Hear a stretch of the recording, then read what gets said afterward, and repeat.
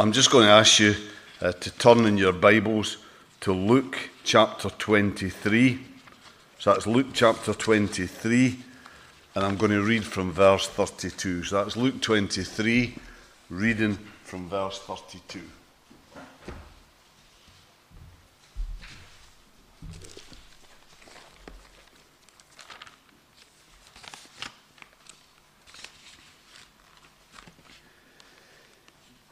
We read that two other men, both criminals, were also led out with him to be executed. When they came to the place called the Skull, there they crucified him, along with the criminals, one on his right, the other on his left. Jesus said, "Father, forgive them, for they do not know what they are doing." And they divided up his clothes by casting lots. The people stood watching, and the rulers even sneered at him. They said, "He saved others. Let him save himself if he is the Christ of God, the chosen one." The soldiers also came up and mocked him. They offered him wine vinegar and said, "If you are the king of the Jews, save yourself." There was a written notice above him, which read, "This is the King of the Jews." One of the criminals who hung there hurled insults at him. "Aren't you the Christ? Save yourself and us." But the other criminal rebuked him. "Don't you fear God," he said, "since you are under the same sentence? We are punished justly, for we are getting what our deeds deserve. But this man has done nothing wrong." Then he said, "Jesus, remember me when you come into your kingdom." Jesus answered him, "I tell you the truth. Today you will be with me in paradise." Let's just come and let's pray. Father, we want to thank you for the freedom that we have to worship in this country, and that we can do so really still without any concern other than whether it's what we want to do. And we've been blessed as we've worshipped together in different ways over this Easter weekend. But Lord, we know that there are many people in the world today who cannot worship freely. There are many people who, every time they go out, there's an element of concern and uncertainty because of the context in which they live. So, Father, today we want to pray for the people of Sri Lanka. We want to pray for these many people who tonight are mourning the loss of those that they loved. And Lord, we pray for your church, that you'll again help your church to stand strong in Christ. Lord, these are dark days and difficult days for the church of Christ. These are days of great testing, and none of this catches you by surprise. You told us in your word that this is what we can expect as the days draw near to the end. But Lord, we pray, may we be found among the faithful. May we continue to worship you, to hold to you, no matter what this world throws against us. Father, as we see Jesus in that passage in Luke, so faithful as he hung there on that cross, as we see him there suffering abuse in various kinds, and yet crying out forgiveness, demonstrating only love. Lord, may we be that same people. And we pray this now in Jesus' name. Amen.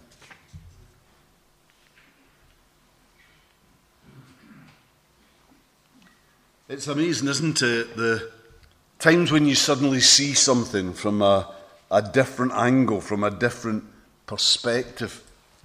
And you see something new, something that you've never seen before, or you begin to understand something in a way that's never struck you before, in a different kind of way. I mean, I'm as far from being observant as you can possibly get, but there have even been times, maybe times when I've been driving along the road that I've travelled along many times before, when suddenly, maybe because I've looked at things from a different angle, maybe because for once I've actually fully woken up, but suddenly I see something, maybe a feature in the surrounding landscape, in the surrounding scenery that I've never seen before. I usually ask Elaine, is that something new? And she says it's been there for 20 years or something like that. And I've had something of the same kind of thing happen with favourite books that I've reread, the discovery of a slightly different plot twist, a story that I've known so well. And certainly this has happened to me, and I'm sure to many of you here tonight, on innumerable occasions when I've been reading the Bible. I've been reading it, and new truth has struck me. I've been reading a familiar passage that I've maybe read many times, maybe studied, and I thought I understood so well, when suddenly something different has leapt out at me. And all of this really kind of came together during the recent trip we mentioned to the Holy Land. You know, seeing where Jesus walked in Jerusalem, seeing where he lived and worked in Galilee. This, together with the rich, unique insights of our Palestinian guide, Daoud, this has helped me to understand Jesus' life and ministry, his death and resurrection, in a deeper way. It's fleshed out this precious, most significant event in human history. So what I want to do now, tonight, is to take you to familiar territory, to take you again to the cross of our Lord Jesus Christ. And what I'm going to try and do by means of a brief and simple reflection is help you, or try and encourage you, to look again at the cross, but from a slightly different angle. Now, if as a result of that, you see the cross in a slightly different way, and if then the challenge of the cross comes to you in a fresh way, if that happens, then that'll more than please me in terms of what we achieve here tonight. But the way I propose to go about this is by reminding you that there were 3 crosses, not one, on that first Easter. 3 crosses, each one, I believe, speaking of a very different possibility for our lives. 3 crosses that, although one stands out in our thinking and in human history, yet 3 that were so familiar in so many ways. 3 crosses, 3 men, 3 bodies that were broken, 3 that were tortured by thirst and dirt and heat, 3 laid open to humiliation by that cruel, jeering crowd. But have you ever wondered why the authorities had Jesus crucified with these other 2 men? Men who here are categorized as thieves, as robbers. Maybe it was, on one level, as some would say, just an accident, just a coincidence. Maybe the other 2 were already in captivity, and the captain of the executioners simply decided to get the whole dirty job done in a day. Or perhaps alternatively, this was just another cruel twist of the knife on the part of the Jewish authorities. Yes, these men who'd had their position threatened, who'd had their whole understanding of life and of God challenged by Jesus, perhaps this was just another instance of their irrational hatred breaking out. So that was this then just another warped attempt of theirs to blacken his name. Get 2 thieves crucified, one on either side of him, with the hope that this later would lead tongues to wag, that people would say, that they would conclude, you can always tell a man by the company he keeps. Well, ultimately, we don't know why these men were crucified with Jesus. We don't know if it was by chance, a chance that is, of course, that was overruled by God and brought into his sovereign purposes and used for his glory. And similarly, we don't know if underlying this was just another more subtle cruelty heaped upon Jesus by his persecutors, which, of course, in exactly the same way, was overruled and used by God. We don't know. But what we do know is that God was at work here. And what we do know is that in these 3 crosses lie 3 possibilities for us. So in the first cross, I believe we find the possibility of rebellion. Of rebellion. And here, of course, we're talking of the cross on which hung that thief who insulted and reviled Jesus in the hour of his greatest need. I wonder just how this man came to this cross. Did he maybe come out of a bad home where he was ill-treated and beaten and abused in his younger days? Did he come from a home where, from his very earliest, he'd been taught to lie, steal, cheat, and fight his way even before he could walk?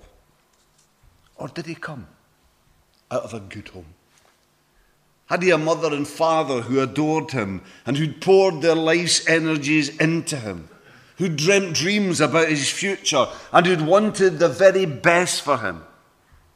So did he just then fall into bad company and eventually break their hearts? Did he choose to walk his own way in life, with that way leading ultimately to this cross? We don't know that. But what we do know is the kind of man he had become. And that is a man in whom sin had run its full course. A man coarsened and hardened by sin and by evil. As William Sangster says, the great Methodist preacher of an earlier generation who's written on this passage and is the master of it, as he says here, he was no first offender. Not even the solemnities of death could wipe the blasphemies from his lips. He could see Jesus and hear him pray for his murderer's pardon. He could look upon the weeping women and catch the moan even of his broken-hearted mother, and yet still spit out his foul aspersions. And these we read in Luke 23:39, where it says, one of the criminals who hung there hurled insults at him. Aren't you the Christ? Save yourself and us. You know, people often wonder, and over the years have sometimes asked me, what the unforgivable sin is. What blasphemy against the Holy Spirit actually is. Well, I would say, put it very simplest, it's to continually reject God, to continuously turn from his ways, his work, his spirit, and crucially, his Son, till the time comes when God strives with you no longer. When the point comes where you could no longer recognize God, even if he were to stand before you and look into your eyes, face to face. Which, of course, is exactly what happened with this man. He did look into the face of God. He looked into his face at that time when the veil of his glory was opened as it had never been before in all human history. But this man couldn't see him. He didn't recognize him, because his sin had brought him to that point of blasphemy against the Spirit. And so now at his life's end, at the moment of his greatest need, now tragically, he isn't even able to receive that which he so wanted. He wasn't able to be saved in a deeper and more significant way than he could ever have imagined. That's our first cross then. The cross that speaks to us of the possibility of rebellion. The second cross, though, this cross speaks to us of the possibility of repentance. And here, of course, we're looking at the thief who we more often focus on, the more often quoted penitent thief. But similarly, in just the same way, we don't know that much about this man. What we do know, though, is that he had done something that at that time was deemed worthy of the death sentence and the most horrible death imaginable. And what we also know is that perhaps again years of living in sin had not completely deadened this man's spiritual sensitivity. No, because he was still capable of recognizing a good man. And also, this man also came to recognize here that Jesus was more, much more than just a good man. At some point, this man came to realize, as he hung there on his cross, suffering a pain and agony we cannot begin to imagine, his mind misted over in its anguish. At some point, he came to realize, to see that Jesus actually was who he said he was. The Messiah, the Redeemer of mankind, the Son of the living God. At what point did this happen? When did it happen? Well, again, we can only speculate. But I believe as this man saw Jesus crucified and then heard not the usual torrent of curses and abuse that would flow at a time like that, but rather heard those words, "Father, forgive them, for they know not what they do." What could it really be at any other time than that? And as sliding towards death, he groped here, grappled and tried to find belief. What emotion becomes uppermost? What emotion grasps control here of his heart and mind and his spirit? What emotion? Fear. Fear born of God. Fear of a sudden realization of what he and all mankind were doing at this point to God's precious Son. And it's a fear that he expressed in his words to his dying companion, verse 40. "Don't you fear God," he said, "since you are under the same sentence? We are punished justly, for we are getting what our deeds deserve. But this man has done nothing wrong." Now, it's this kind of fear. Fear born of the realization of our sin. Fear born of an understanding of where we stand in relation to our truly holy God. It's this kind of fear that leads to repentance, to true repentance, to a turning from sin, a turning back to God. Can we doubt that this is what happened in this man's life? So it's the emerging there. It's the beginning of a new, reconciled relationship with God that leads him here to speak these words that are filled with faith-fueled hope. "Jesus, remember me when you come into your kingdom." So we've looked at two crosses then. One that speaks of the possibility of rebellion. The other that speaks of the possibility of repentance. There is then just one other cross to look at. And it's that cross which dominates every other. The cross of Jesus Christ. The cross that speaks, I believe, of the possibility of redemption. For what are the words of Jesus to this man's cry? Verse 43, Jesus answered him, "I tell you the truth. Today you will be with me in paradise." That's the promise Jesus makes to this man, and he's got every right to make that promise because it's Jesus who by his death on that cross paid the penalty of our sin. It's Jesus who, as he offered his sinless life to pay for our sin, so removed the barrier that our sin had raised between us and a holy God. It's Jesus, the pure, perfect Son of God, God in human form, who, motivated by love, by the perfect love of God, it's Jesus who has redeemed us. It's he who's redeemed us, who's opened up the way for each and every one of us to enter into a right relationship with our God through faith in him. But the all-important question tonight is, how are we going to respond to this cross of redemption? How are we going to respond to the possibility of redemption, of getting right with God, of getting into a relationship with God? Which of these available options are we this Easter day going to choose? Is it going to be rebellion? Are we going to follow that first dying thief? Are we going to continue to go our own way, to do our own thing, to give God, His Son, His Word, His ways, His people, no real place in our lives?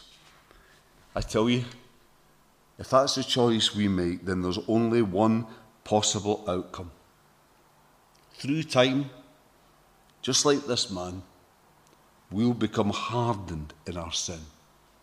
We'll be coarsened by our sin. Of course, it's unlikely that we'll commit a crime viewed by society as seriously as this man's sin was. But that doesn't matter. It doesn't matter, because as long as the forces of evil can trap us and hold us in sin far from God, as long as they can get us to make godless living our lifestyle choice, then that's all they care about. The rest doesn't matter. To like this man, we'll reach the point where we'll be unable to see the way out from this, even though it's staring us in the face.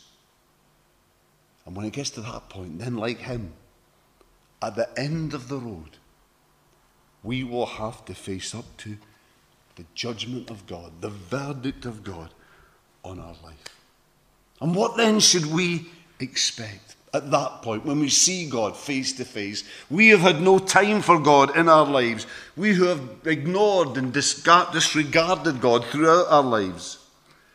What should we expect? Well, God, I believe, will send us to that kind of fate which by our life choices we've actually expressed our desire for. God will give us what we've chosen. And that is a world from which He's totally absent, where God is no more. He'll give us an existence where evil runs free and unrestrained by God's hand. He'll give us a world and existence from which the touch of God's love is totally missing.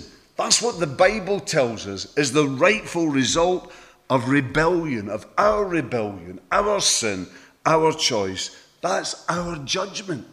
And that is what the Bible calls hell. That's one option. But thank God that because of Jesus Christ and His cross, there is another. For we can choose the way of that second dying thief. We can choose the way of repentance. And by repentance, we can find redemption. Yes, we can choose today to face up to the fact of our sin. That, as the Bible says, Romans 3:23, famous verse, all have sinned and fall short of the glory of God. None of us is the way we were made and created by God. We can face up to that. And we can choose today to accept God's remedy for that sin. And that is that He sent Jesus, His only Son, God in human flesh, to die for us. And if by faith we're ready today to accept that, if today we're ready to give our lives and to live out our lives in response to God, as an act of worship to God, because of that, if that's so, then today we can receive that promise of paradise. A promise that's every bit as sure and certain as that which that dying thief heard. And more than that, we can receive new life, life with Jesus, right now. We can receive it. We can do it right now. So those are the two options on this Easter day. Rebellion that leads to judgment and condemnation and hell, or repentance that leads to redemption that leads to salvation now and the glory of heaven to come. Two options then. So which are you going to choose? I believe there's only one real choice. And my prayer tonight is that God will open the eyes and hearts and minds of everybody here and help us to choose that which alone is right. I pray that tonight you will choose Jesus. That you will choose life, forgiveness, redemption through that cross of Jesus Christ.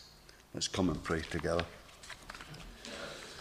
Father, we just acknowledge again that on a night like tonight, the choices that stand before us are exactly the same as that stood before those men who are hung by the side of Jesus. We can either rebel, we can turn away, we can say we want nothing to do with Jesus, or we can see Jesus tonight for who he is.